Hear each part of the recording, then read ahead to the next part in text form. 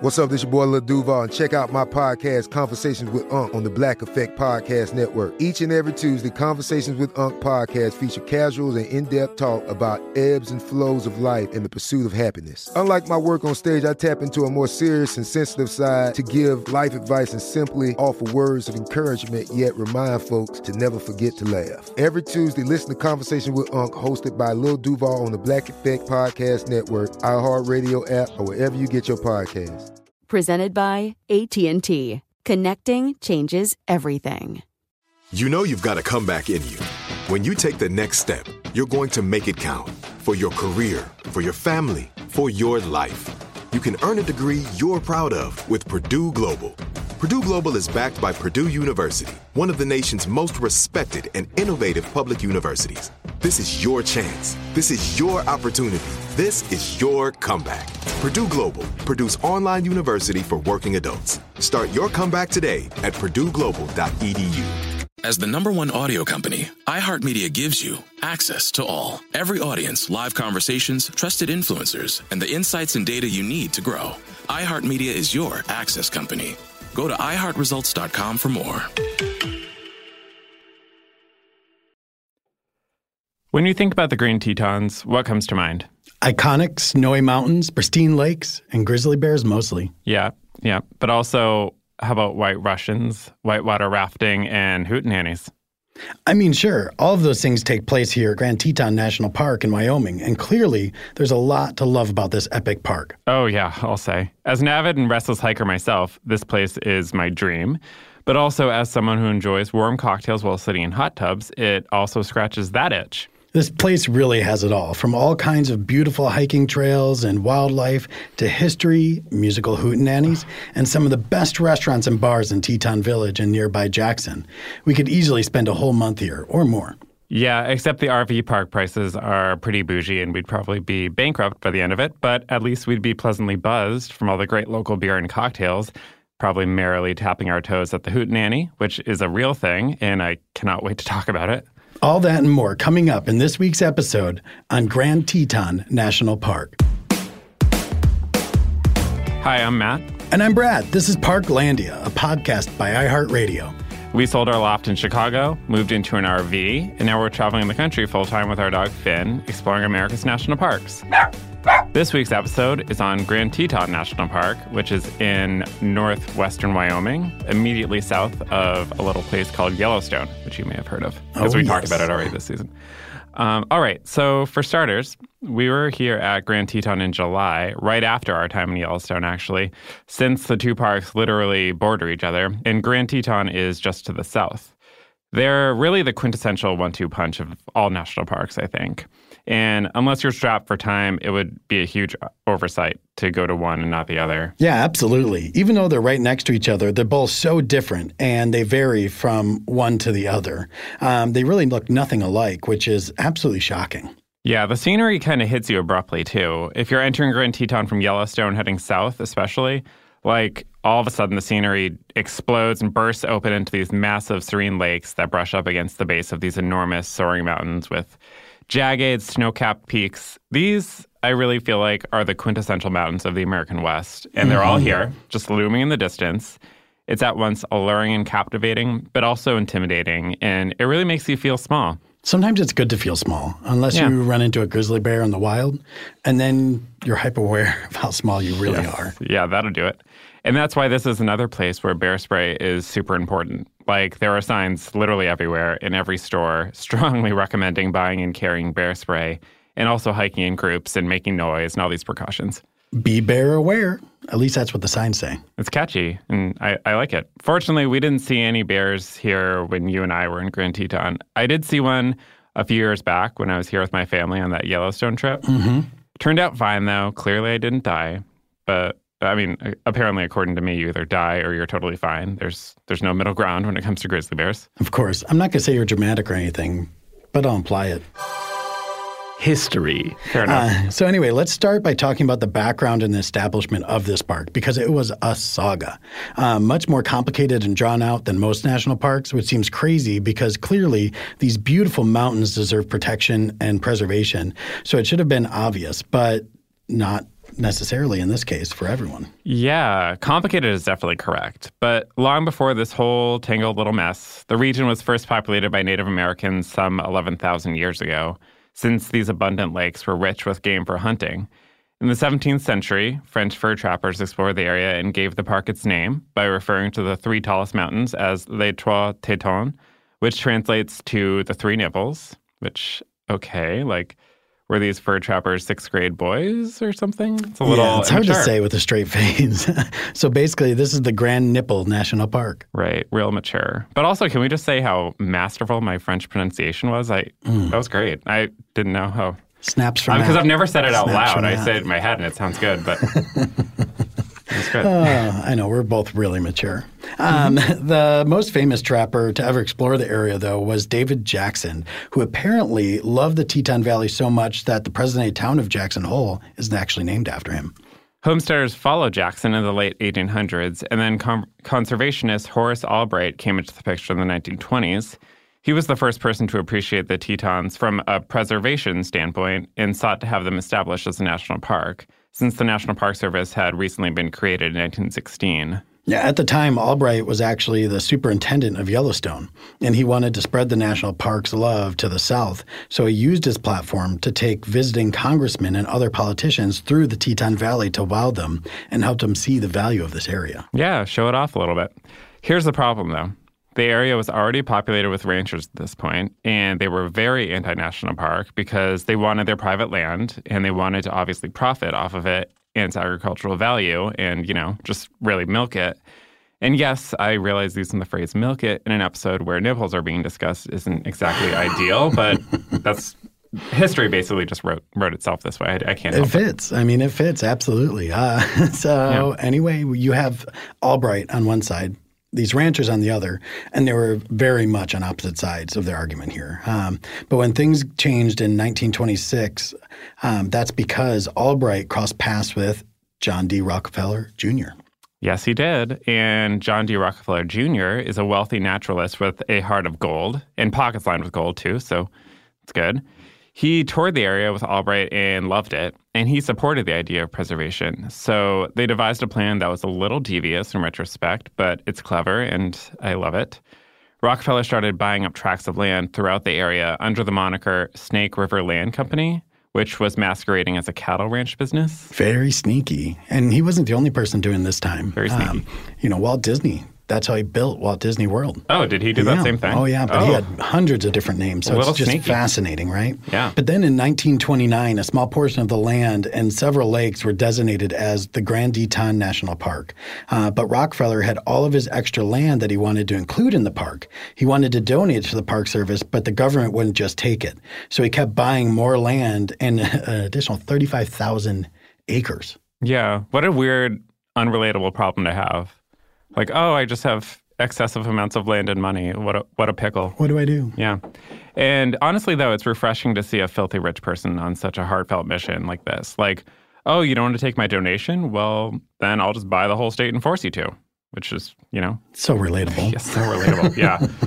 And that's eventually what wound up happening after, years and years. So yeah, it's crazy how drawn out this was. It was really dramatic, too. But Rockefeller wrote a letter to President Franklin D. Roosevelt in 1943 telling him he would sell him the land if the Park Service wouldn't just take it. That's just like a little extra slap in the face. The president created Jackson Hole National Monument to the east of the existing park, but still did not include any of Rockefeller's land. It's like they're just dancing around it. And if I was Rockefeller, I'd be furious. It took years for him to just give take it to my him. land. Jeez, just take my free land.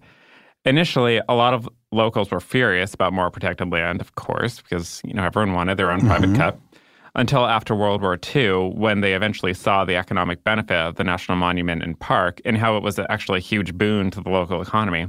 So now, finally, after everyone saw once and for all what a big positive difference these parks can have, the government merged everything together into one park, including Rockefeller's land, finally. Yep.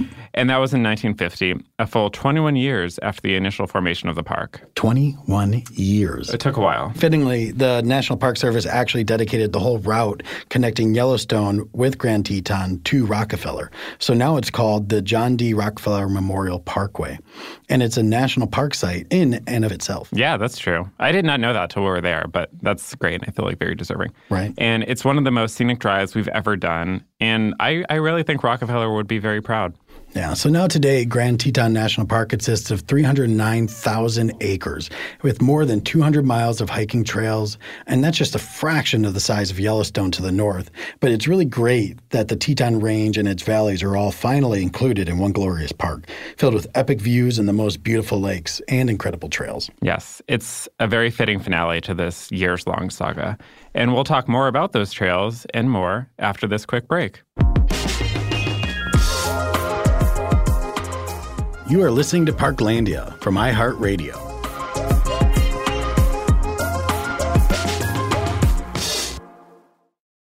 This is it. Your moment. This is your time to make your comeback with Purdue Global. When you come back with a Purdue Global degree, you create opportunity for yourself, your family, and your future. It's a degree you can be proud of, a degree that employers will trust and respect. Purdue Global offers working adults like you over 175 flexible degree programs to meet your specific career goals. These include associate, bachelor's, master's, and doctoral degrees and certificates. Purdue Global degree programs range from nursing to business to communication and more. Whatever your interest, we have the degree that will move you forward. You have the knowledge, you have the experience. Now it's time to get credit for the work you've done and earn the recognition you deserve with Purdue Global, Purdue's online university for working adults. You know you're worth it. We do too. So don't wait another second to get the degree that will take your career to the next level. Start your comeback today at purdueglobal.edu. The Big Take from Bloomberg News brings you what's shaping the world's economies with the smartest and best-informed business reporters around the world. Western nations like the U.S. and Europe. Mexico will likely have its first female president. And then you have China. And help you understand what's happening, what it means, and why it matters. He'll get his yo-yos to Europe in time. But the longer this drags on, the more worry he's getting. They knew that they needed to do this as fast as they possibly could to get a drug on the market as fast as they could. I'm David Gura. I'm Sarah Holder. I'm Saleha Mohsen. We cover the stories behind what's moving money and markets. Basically, everyone was expecting, if not a calamity, certainly a recession. But the problem is that paperwork, as our reporting showed, is fake. As someone who's covering the market, I'm often very worried about an imminent collapse. So I'm thinking about it quite often. Listen to The Big Take on the iHeartRadio app, Apple Podcasts, or wherever you get your podcasts. I'm Saleha Mohsen, and I've covered economic policy for years and reported on how it impacts people across the United States. In 2016, I saw how voters were leaning towards Trump and how so many Americans felt misunderstood by Washington. So I started The Big Take DC. We dig into how money, politics, and power shape government and the consequences for voters. It's an election year, so there's a lot of focus on the voters that TikTok is reaching. The initial reaction is like, oh, things are looking so resilient. I don't want to be too pessimistic, but I just don't see the political will down in Washington right now to change their tune. I think the American electorate has been signaling that it expects a rematch of the 2020 election. These are unprecedented times. With new episodes every Thursday, you can listen to The Big Take DC on the iHeartRadio app, Apple Podcasts, or wherever you get your podcasts. Hi, I'm Matt. And I'm Brad. This is Parklandia. And today we're talking about Grand Teton National Park in Wyoming. Trails. So Grand Teton definitely ranks way up there as one of my favorite parks for hiking because, obviously, it's a mountain mecca with literally hundreds of miles of trails, from easy lakeside jaunts to grueling hauls across boulder fields. It's got something for everyone, whether you're a leisurely walker or a full-blown masochist. It comes to no surprise that you've actually experienced some of these grueling trails. Yes, true. It shouldn't be a surprise because you all know me pretty well at this point. So on my first trip to Grand Teton, it was part of my family vacation with my dad, my brother, and my sister. This was in 2016 or 17. Yeah. And so this was like the first segment of that trip, that Yellowstone Grand Teton thing.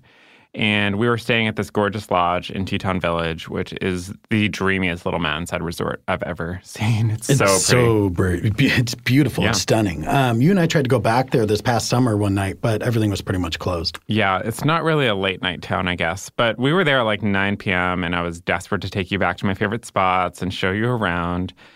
But oh well, we wound up finding like expensive sushi and it was all fine. Yeah. But anyway, the first full day we were in the park, we asked the hotel concierge for some hiking trail recommendations. This was when I was with my family. And he suggested something called the Delta Lake Trail, which is actually an unmarked trail that veers off the Amphitheater Lake Trail, which is kind of the main thing that you see in the map. Yeah. And so Delta Lake was not even listed in any of the guidebooks we had. We hadn't heard about it. We were just basically going off this guy's recommendation and what he was explaining to us. Gotta love the locals, but that's kind of scary. I'm surprised you actually agreed to do that. Yeah, me too, in retrospect. So this trail and Amphitheater Lake Trail start at Lupine Meadows trailhead area, not far from Teton Village.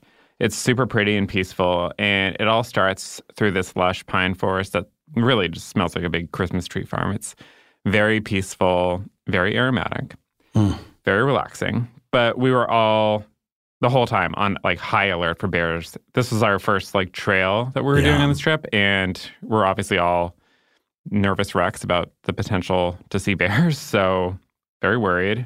My dad had bear spray at the ready. But about 2/3 of the way up the trail to Amphitheater Lake, which at this point has had numerous switchbacks up the mountain with some sweeping valley views below, we cut off into the woods towards Delta Lake, and things started to get very icy and very snowy pretty quick. And we were not properly dressed for it at all. We were dressed for like late summer, snow-free walking and like leisurely hiking, not for this. None of us had gloves, and we were all just like in hiking shoes or sneakers even. I think I was wearing like sneakers, so yeah, that's not good. We really got to get you better hiking shoes. I know. For someone that hikes as much as you do, you need to have the best shoes. Right, yeah. I think one of the pairs of shoes I had literally has a hole in the bottom. Like, it's ridiculous. Not okay. No, and especially for a grueling trail like this, which had deeper and deeper snow, which went over boulder fields and steep slopes that we literally had to crawl up some of them and get like hands on. And remember, like we didn't have gloves, so yeah, this isn't great. But when we finally made it up to Delta Lake, it really was amazing, and we had it all to ourselves. It's this gorgeous, perfectly still glacial lake that looks like a mirror in the midst of these vertical peaks. And the main Teton, the Grand Teton, was perfectly situated on the opposite side of the lake, rising above a cloud of fog and reflecting in the water. It was really such an amazing and surreal place to eat the rest of our breakfast burritos that we saved. That does sound really amazing and peaceful. Yeah, yeah. Well, the peacefulness came to a screeching halt on the way back down when we were literally sliding down these steep slopes and crashing into rocks and trying to keep our icy hands from frostbite. At a certain point, I think I was like crying and laughing at the same time. And my brother and sister were like, "Are you actually okay? Or do we need to worry?" And I'm like, I don't know. Honestly, I can't tell you. I was just like uncomfortable and laughing at the outrageousness of it all, I think. Yeah, that is pretty crazy. Yeah, and we were wondering this whole time if the concierge recommended this hike to us because he wanted to kill us. Like, was this a malicious recommendation? Because well, the joke's on we're him suffering. because you live to tell the tale. Yeah, and I mean, I'm sure this trail is beautiful and less miserable in like the peak summer months when snow is either non-existent or at least minimal. But this is not the time of year for it. It was like late September. Snow was starting to come back in full force, at least at these elevation levels. Yeah. But at least we'd be able to see where we're stepping and not constantly falling into deep snow over boulders if we were to do this in the summer, which I would totally come back and do this in the summer. I think it's a worthwhile trail. You just need to be equipped and mentally ready. And on the way back down, once we were back on the main trail, we actually did see an adolescent grizzly bear eating berries or something. It was just like foraging. It's romantic. Yeah, it really wasn't as scary as I thought, or like this terrifying image we all had like burned into our minds of what it would be like. It was mostly mesmerizing, at least from a safe distance. And like it was an adolescent, so it wasn't this big, gigantic, looming. No, because that was like behind animal. you getting ready to pounce, right? I mean, hopefully not. But even if it was, we made it out. But safe to say, at the end of all of this, the end of like this treacherous snowy hike and then the bear setting, we were all very eager to make a beeline to the hotel's hot tub on the roof. Yeah, and that wasn't the first time you've ever had a White Russian, was it? Yeah. Somehow I've gone through my entire life without ever having one of these, and they're amazing. I just don't get it. I mean, that used to be my go-to drink, but then I haven't had one in a while. No. Well, they're rich. They're kind of heavy, so I can't. Yeah. It's not something I would want to have on a regular basis. But for this setting, like after a painfully cold hike, when you're like just sitting and mending your wounds in a hot tub, it's really perfect. And especially like these ones where it was like splashed with espresso, and it was all exactly what I needed. This is like the medicine I needed. Well, the Maine Amphitheater Lake Trail is a good option, though. And for anyone who wants to get those glacial lake views without having to go off trail. Yeah, totally. I did that Maine trail this past summer, and honestly, it was just as beautiful as Delta Lake. So again, I'm not really sure why the concierge didn't just suggest that one to begin with. It would have been much easier to follow, and it would not have required scrambling over any boulder fields. So it made for a great story. It did, and ultimately, I'm glad for that. So I guess thanks in retrospect to that concierge, that devious concierge. Altogether, Amphitheater Lake is about 10 miles round trip, and it's pretty strenuous with a ton of switchbacks and some snowy maneuvering at the very top, but it is worth it, and it's not as difficult and hands-on as Delta Lake. Not all the trails at Grand Teton are strenuous or steep, though. The mountains are the main attraction for sure, but the park is also filled with these incredible lakes that are surrounded by much easier trails, like Jenny Lake. Yes. Jenny Lake is definitely a leading lady here. It's the second largest lake in the park and one of the most visited areas, so prepare for crowds and crowded parking lots and arrive early to avoid both as much as you can, especially in the summer months. Yeah, I remember the day that you were doing Jenny Lake, I was driving the RV to our RV park near Teton Village, which was really beautiful, but definitely the most expensive place that we have ever stayed. It was basically hotel prices. Yes, it was. Like, we've stayed at hotels for cheaper. Yeah. This is a bougie area for sure. It'd probably be like staying on property at like Disney World or something. Yeah, Fort Wilderness, yeah, definitely. Right, with the RV. Or even, this might have been even more expensive, but we still had the rental car that we had been using for Yellowstone to make it easier to park at trailheads and such. So we were able to park it here, the RV, park at the campground, and then just make it easier to get around and also to park because this was prime time. Yeah. So I used the rental to drive to Jenny Lake one morning early, and thankfully I got there with enough time to get a spot. Parking lot was not yet at capacity. But by the time I left, there were cars like literally lined up down the main road, like down the highway or whatever, the freeway. Yeah, it's crazy. And by the way, this is a good time to point out that Grand Teton National Park gets more than 3 million annual visitors, making it one of the top 10 most visited national parks in the country. And the most of those visitors come in July and August, right when we were there. Yeah, it seems like all 3 million of them were there that day on this trail. Yeah. It was a lot, and it explains why I had to speed hike past a ton of groups on that Jenny Lake Loop Trail. It was crazy and exhausting. And I must be a really quiet hiker because anytime I pass people, they always do a little gasp and act so shocked that I'm suddenly next to them. Like, they're just like, that happened like repeatedly on the trail. Because I passed 50 different groups of people, and they're all like panicking. I'm like, right. I'm just glad they didn't like spray you with bear spray. Yeah, actually, in retrospect, I didn't want to catch them off guard and then get sprayed in the face. Yeah, you're quiet and fast, so it's a tricky combination. No wonder you're always sneaking up on people. Yeah, and especially, sometimes I accidentally find myself awkwardly, like in the middle of some larger groups that I'm trying to pass. Like, at one point on this trail, there was this huge, like, family of, like, 12 or more people, it seemed like. They seemed like they're all related. It was like the family from Home Alone or something with, like, a bunch of bickering and, like, kind of chaos. And I could only pass a couple people at a time because it's a big group. I can't just like speed walk past all 12 of them. And then I was like kind of tangled in the middle, like mixed in with their family. And at one point, this man was like scolding his child and getting super angry. And I'm like, oh, I don't want to get in the middle of this. And I'm worried I might like, witness something, witness like a family confrontation. And I'm like, sir, please Like, there's a stranger in your midst. Be cautious. You did not say that. No, but I was thinking it. Oh, okay. It sounds like you love the trail anyway, and your photos were some of the best ones I've seen of Grand Teton. Yeah, Jenny Lake is just incredible. So it's the 7-mile loop, all pretty flat, and it was a perfectly sunny and warm day that I did it with this wide open, shimmering lake and the mountains off to one side. There were boaters and kayakers crisscrossing the lake. It was all so idyllic. I loved it. Yeah, and by the way, for those of you who don't want to hike around the entire lake, there's a shuttle boat you can take from near the Jenny Lake Visitor Center for a small fee, and it drops you right off near the entrance of the Cascade Canyon, which is totally worth exploring. Absolutely. I saw a lot of people using that boat throughout the day, and the canyon was definitely full when I was passing through.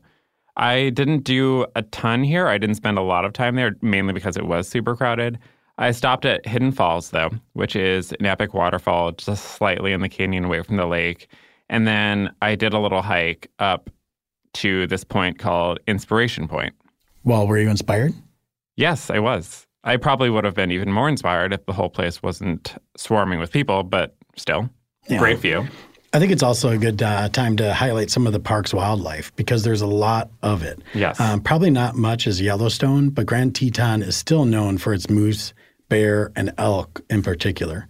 There's actually a huge national elk refuge right near Jackson, which is fascinating. It's a 24,000-acre preserve that was created in 1912 to protect one of the largest elk herds in the world.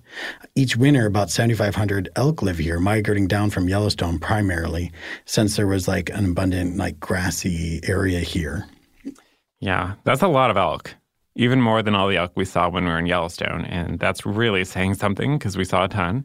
Yeah, you can actually see a lot of bison here, too. You know what's actually beautiful, though? I actually camped at the top of the National Elk Refuge on a mountain. And it was going up this huge mountain. I mean, It was crazy how big it was. Because there's a lot of ruts that were a foot drop. So, I remember Tim Burton of Burnt's Main Wood Farm followed me up there one day, and this was on a different trip. But basically, he's in a box truck with all the syrup in it, and I'm in an SUV, and I'm going through these ruts, and then I'm looking in my back rearview mirror, looking and watching him, and he was white knuckling the steering wheel behind me. It was a crazy time. But the National Elk Refuge is beautiful, especially the next morning when I got to go down the mountain to get out of there. It's just a beautiful, beautiful sight, and you have the Grand Tetons in the back, and it's definitely worth it. But there's camping up there, just in case. Well, that's great to know. Yeah. Sounds beautiful. Yeah, and like you mentioned, you can also see bison here, and these are especially common in the plains near the historic Moore Monroe area. And if you don't know what that is just by hearing it, you've almost certainly seen a photo of it because it's one of those most iconic barns anywhere in the country. It's this historic district in Grand Teton National Park where these farms were built in the early 1900s, and they've got this picture-perfect backdrop of the Teton Range with potential bison sightings as well. So it's this most quintessential national park scenery all in one view. River. So in addition to hiking, Grand Teton National Park is also a haven for water activities. Like I mentioned, kayaking on the lakes is popular, but whitewater rafting is also huge in the summer and early fall. And the best part is when you can whitewater raft down the Snake River, which we love because it's an iconic section of the Oregon Trail game. Yeah, yes, it is. I'm pretty sure I drowned in that river several times playing that game. It's treacherous, and now after rafting it, I can attest to that. So, yeah, I'm not surprised. Not at all. So I want to talk a little bit more about this rafting trip because the Snake River was really an adventurous day and it was epic. And this was when I was with my sister and brother and my dad, and we carved out a day to do this. It was pretty cold, so I was worried that I might get hypothermic, but they dress you in wetsuits and layers so that you're well insulated. And the trip is kind of divvied into two different parks. You go down part of the Snake River that's really docile and calm, and it's mostly just drinking in the scenery at a comfortable pace. I remember seeing several bald eagles perched in trees along the river, and we would see these lavish mountain mansions along the side of the river and up along the slopes. And then after that portion, you kind of you get off on some shore of the river, and then get back into the van. And then they drive you a little bit down the road to a portion of the river that gets more rapid. You all get back into the raft. And then this is the part that's really white water. And for this one, my sister and I both put on like headwear as well, like wetsuits that cover your hair. And so we were like almost all of our body was like covered because I was just worried about being really freezing. It was late September in Wyoming, so it was chilly to say the least. And so, we go down this white water section, and it was such a blast. And you have so much adrenaline that you don't even notice that you're cold. You just like hit all these big, like aggressive crashing waves, and you get soaked. So much fun. I loved it. And I remember our guide at one point telling us that like one of the main like waves that you hit, he said on one trip he had recently done, the whole raft like actually like shot straight in the air and then like went upside down. So everyone like fell out. And I'm like, oh my gosh, like that's horrifying, but also like kind of exciting. I don't know if I would want to experience that. No. Probably not. No. But the most fun part of it was there's this photographer who's perched on like one of the rocks along the river, and he's taking like, professional photos of your group as you're passing by. And then once you're done with the trip, you can look at those photos. It's sort of like when you go on a ride at like a theme park, and then you get to see the photos that were taken on the ride. And we saw them, and it was so funny because my sister and I look like identical twins. We had like these huge smiles on our faces, the same exact smile. Huge, wet, cold. Yeah, smiling through the like pain. And it was so great because we just were having the best time, and the photo really captured that. And we also like, it confirmed that like her and I just look like the same person, especially when our hair is all covered up. We just look like twins. Yeah. You know what the best thing to do after like a trip like that would be? After whitewater rafting? Yes. I sip whiskey at a hootenanny. Yes, exactly. Oh my gosh, perfect, yeah. And that's why I really want to talk about the hootenanny right by Grand Teton National Park. Food. Oh my gosh, yeah. Prior to experiencing this activity here, I thought hootenannies were like these storybook activities that only took place in TV cartoons or like on Splash Mountain at Magic Kingdom. No. Like I didn't know that they were real, but they're real things. You kept talking about this hootenanny that takes place, and I was like, real? My friend Chris Bingman, he invited us out to go to the hootenanny and, have some drinks and tap our shoes while we're listening to this great music. And, I mean, these guys were hilarious, super talented. There's a lot of locals that come out every single week, and they really enjoy giving this beautiful music and creating this community. And it was packed.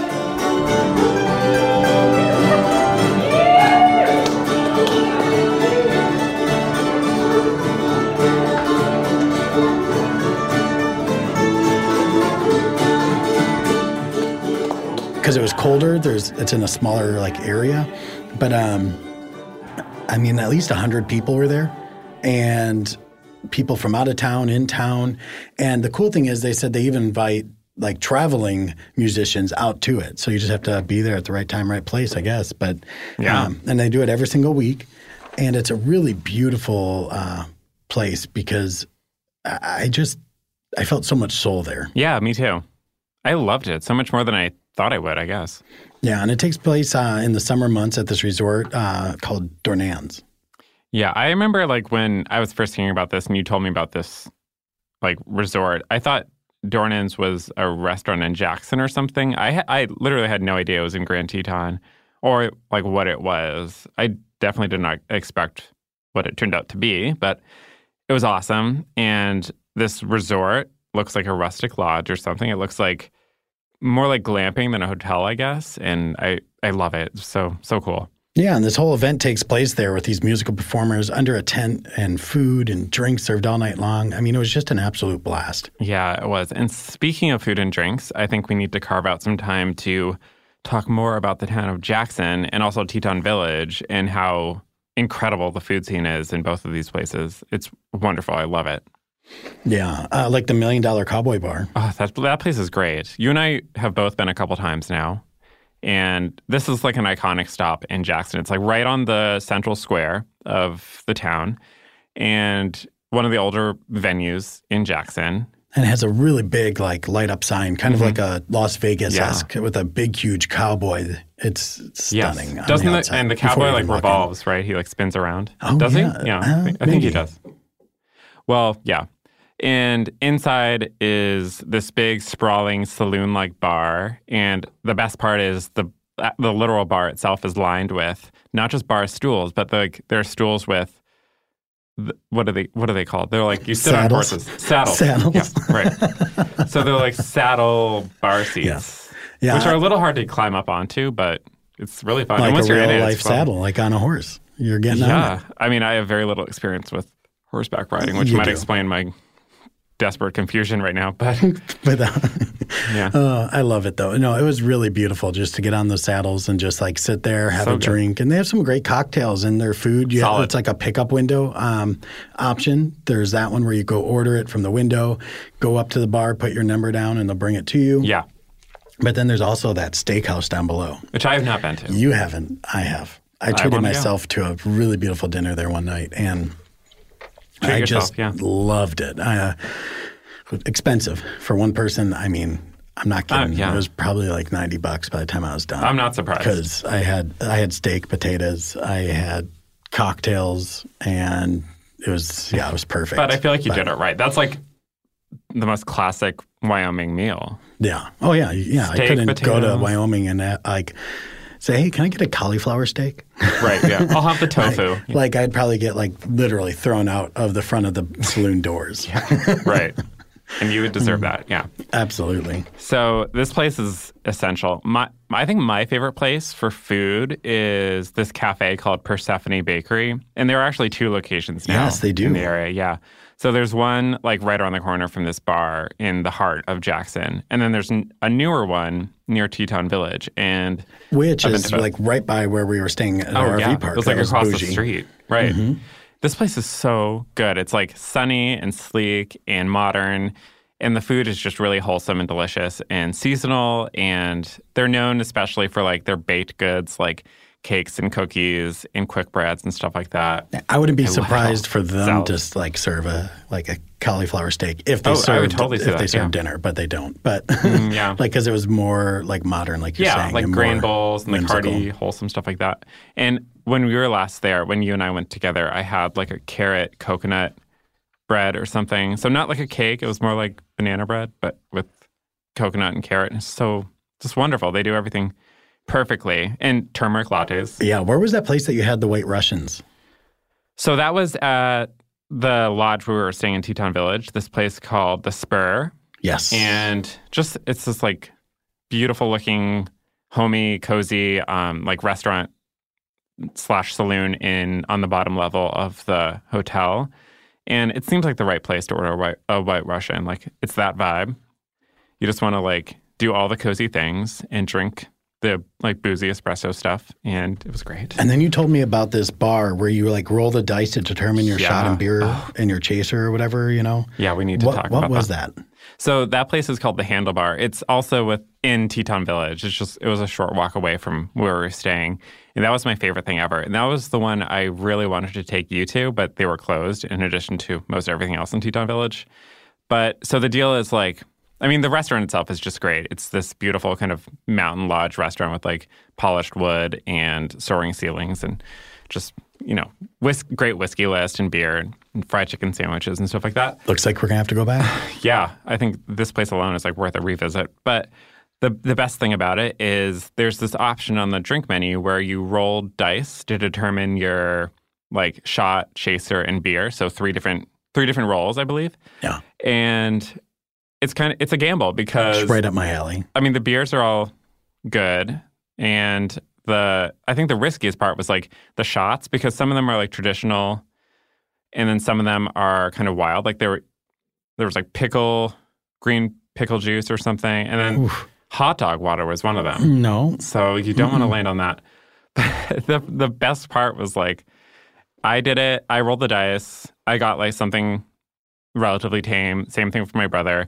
And then my sister was really nervous to do it because she was deathly afraid of getting hot dog water, you know, which is understandable. Who wants that? But she finally did it. She was like, fine, I'll roll it. And then she landed on the hot dog water. And we burst out laughing. So she immediately grabbed the dice and rolled again as if we didn't notice that she landed on hot dog water. But then it again landed on hot dog water. And she was just screaming. She's like, I'm sorry, I can't do that. Like, no. She's like, I forfeit. Yeah. Like, so I'm done. She danced around that. She cheated to get out of hot dog water because if she was being honorable, she would have done the hot dog water. But well, she probably opted for one of the beautiful beers in Jackson. I mean, it's turning out to be this little beer mecca with craft breweries popping up all over the area in recent years. So I wouldn't blame Emily for doing that. No. Yeah, no, I mean, definitely I don't go for the local beer. Definitely instead, don't want right? to sip hot dog water. That sounds repulsive. No. I remember we went to this one, it's Roadhouse Brewing Co., which has a small tap room at its original brewery. And then there's another brew pub located where it has a full restaurant. Yeah, it's just perfect. Like all of it, everything they do. I love the decor. The decor is very rustic chic. The beer branding is amazing. The beer names are amazing. And the food is just all so good. Really solid place. It's all overseen by brewer Colby Cox and chef Gavin Fine, who definitely are one of the best-known chefs in the area. And they have several restaurants throughout Jackson. So his food at the Roadhouse is definitely better than what most people would think when they're going to get brewery food.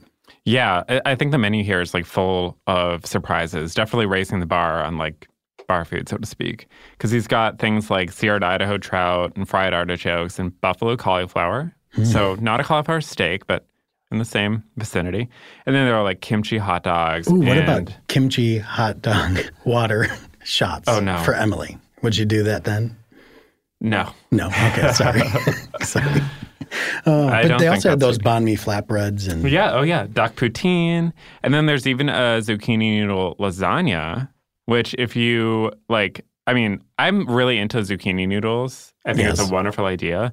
And we also had something similar in West Yellowstone at some saloon we went at when I worked. Bullwinkle Saloon. Bullwinkle's, yes. And I had that there. I had not lasagna, but I had zucchini noodles with, I think, a pesto sauce of some sort. That's right. And that was my first zucchini noodle experience, my first zoodle experience. And now here it is again in Jackson. So I think apparently Wyoming is in the midst of some sort of zucchini renaissance, and I love it. I fully support it. Yeah, and the beers here are really good go-to as well, like the Walrus IPA, and then there's that American Pale Ale called Trout Whistle. They actually have a lot of hazy IPA varieties, which you love. I love it. I love them all. It's my favorite kind of beer. So just the sheer amount that they have here makes me very happy. And they have a lot of fun variations that they do and that they kind of rotate almost in a beer series. The Mountain Jam Volume 3 is a hazy IPA with mango, and then the Mountain Jam Volume 5 is a hazy IPA with pineapples and guava, a little tropical twist. Love it. I think the Walrus is their standard. I remember getting some of that, to stockpile in our fridge as well. So there's, the tall boys of this Walrus IPA, which is great, and also a great post-hike beer. I think IPA is really refreshing, because White Russians and hot tubs aren't always readily available, so sometimes you have to make do with IPAs. That's true.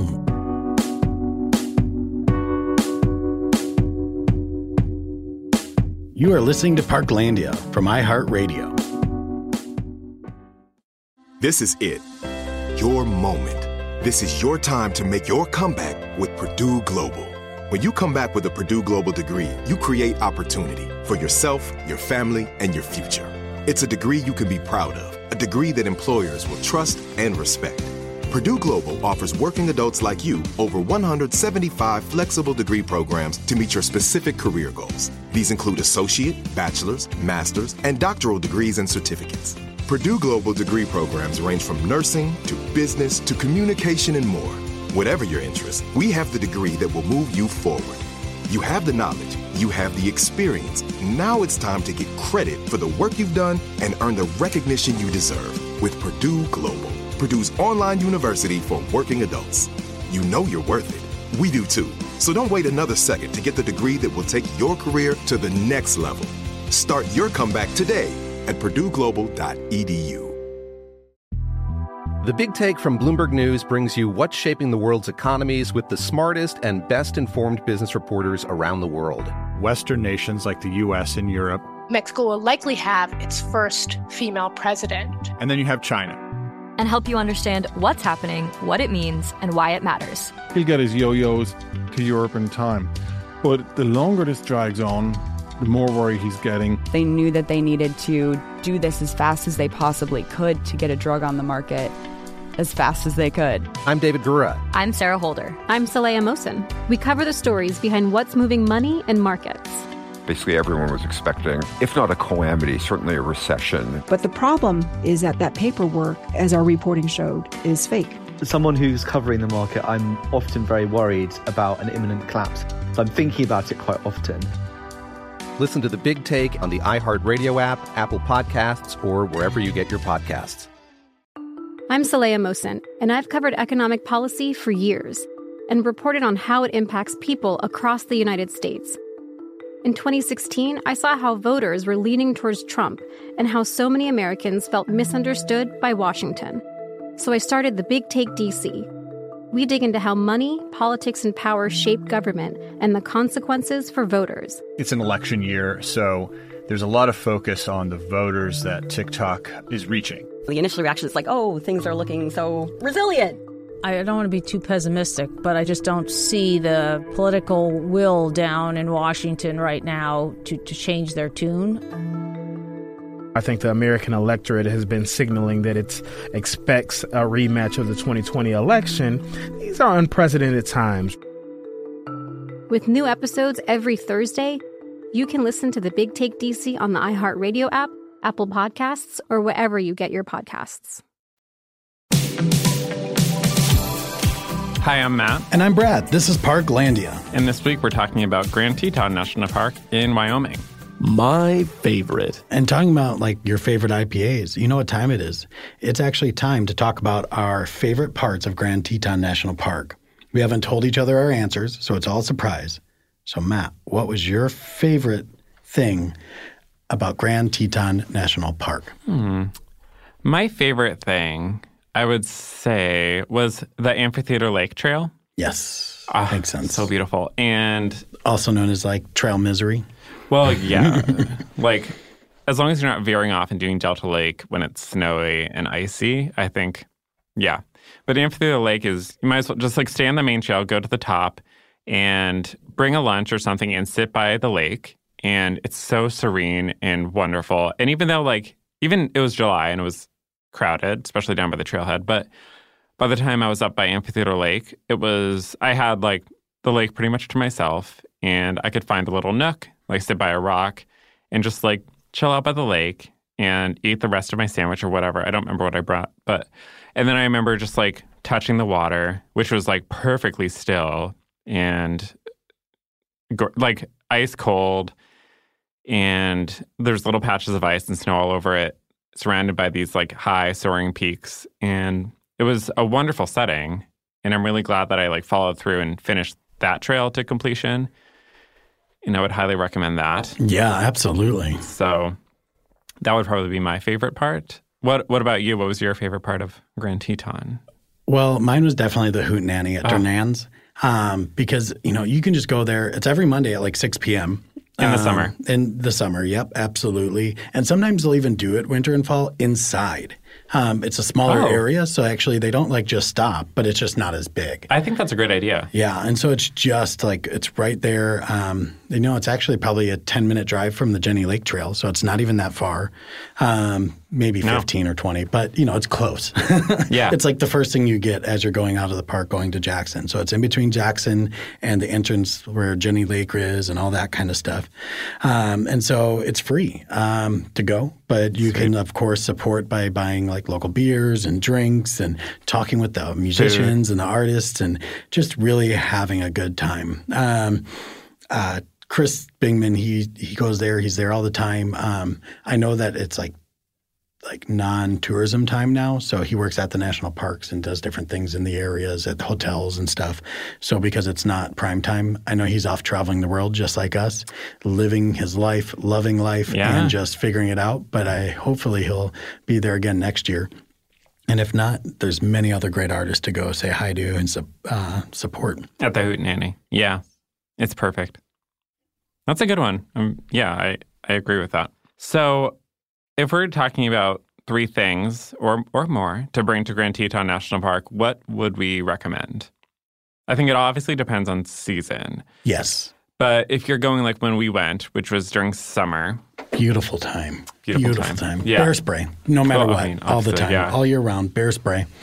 Right. Even though not a lot of people get attacked by bears, it's hardly better anyone, to be safe than sorry. And actually, one of those little jingle bells, you could put it on your belt and or boot, whatever you want, and it actually just jingles, so it creates that noise for you.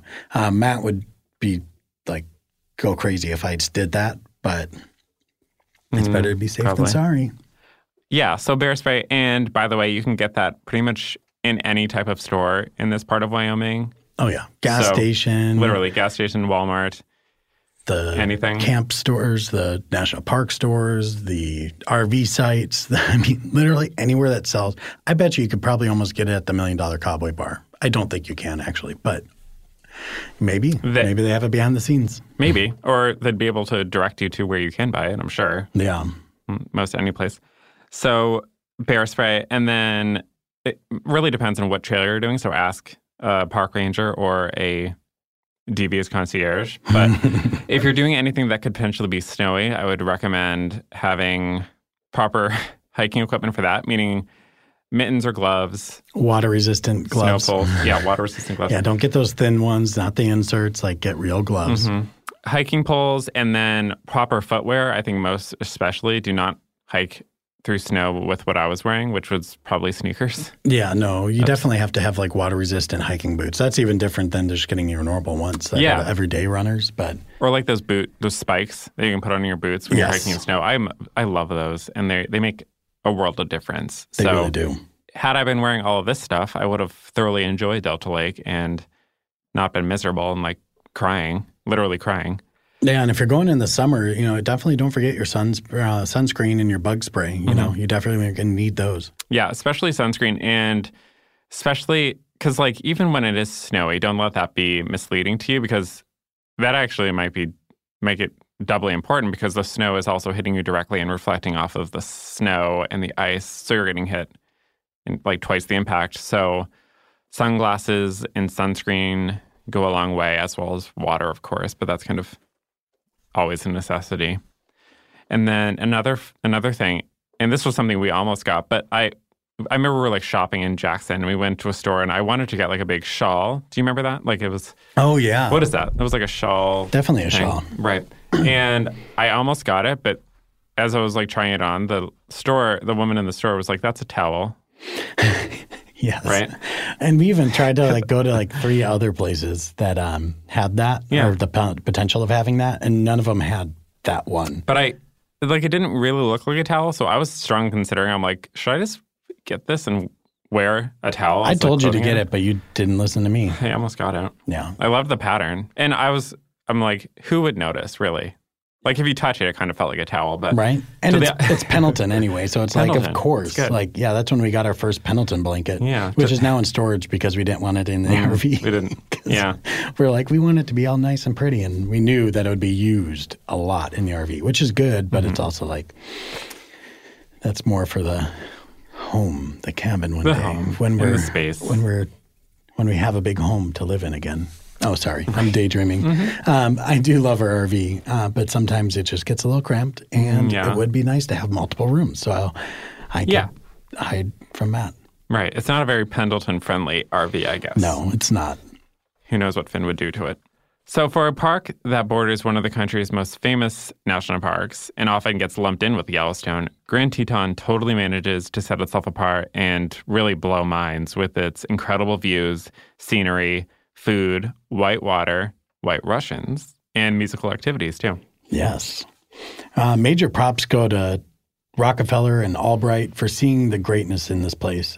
They work so hard to preserve it for visitors like us and visitors in the future. Yeah, and for visitors in the future, we'll try and save some white Russians for you, but I honestly can't make any promises. You've been listening to Parklandia, a show about national parks. Parklandia is a production of iHeartRadio. Created by Matt Kerouac, Brad Kerouac, and Christopher Haziotis. Produced and edited by Mike Johns. Our executive producer is Christopher Haziotis. Our researcher is Jesslyn Shields. A special thanks goes out to Gabrielle Collins, Crystal Waters, and the rest of the Parklandia crew. And hey, listeners, if you're enjoying the show, leave us a review on Apple Podcasts. It helps other people like you find our show. You can keep up with us on social media as well. Check out our photos from our travels on Instagram at Parklandia Pod and join in on the conversation in our Facebook group, Parklandia Rangers. For more podcasts from iHeartRadio, visit the iHeartRadio app, Apple Podcasts, or wherever you listen to your favorite shows. And as always, thank you for listening.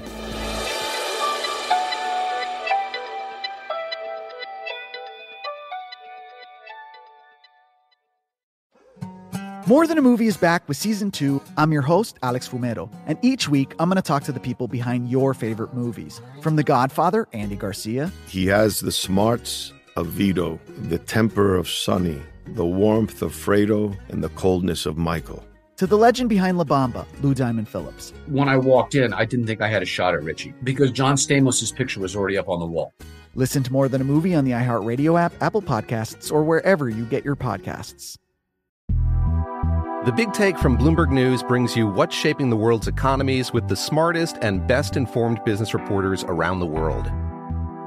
We cover the stories behind what's moving money and markets.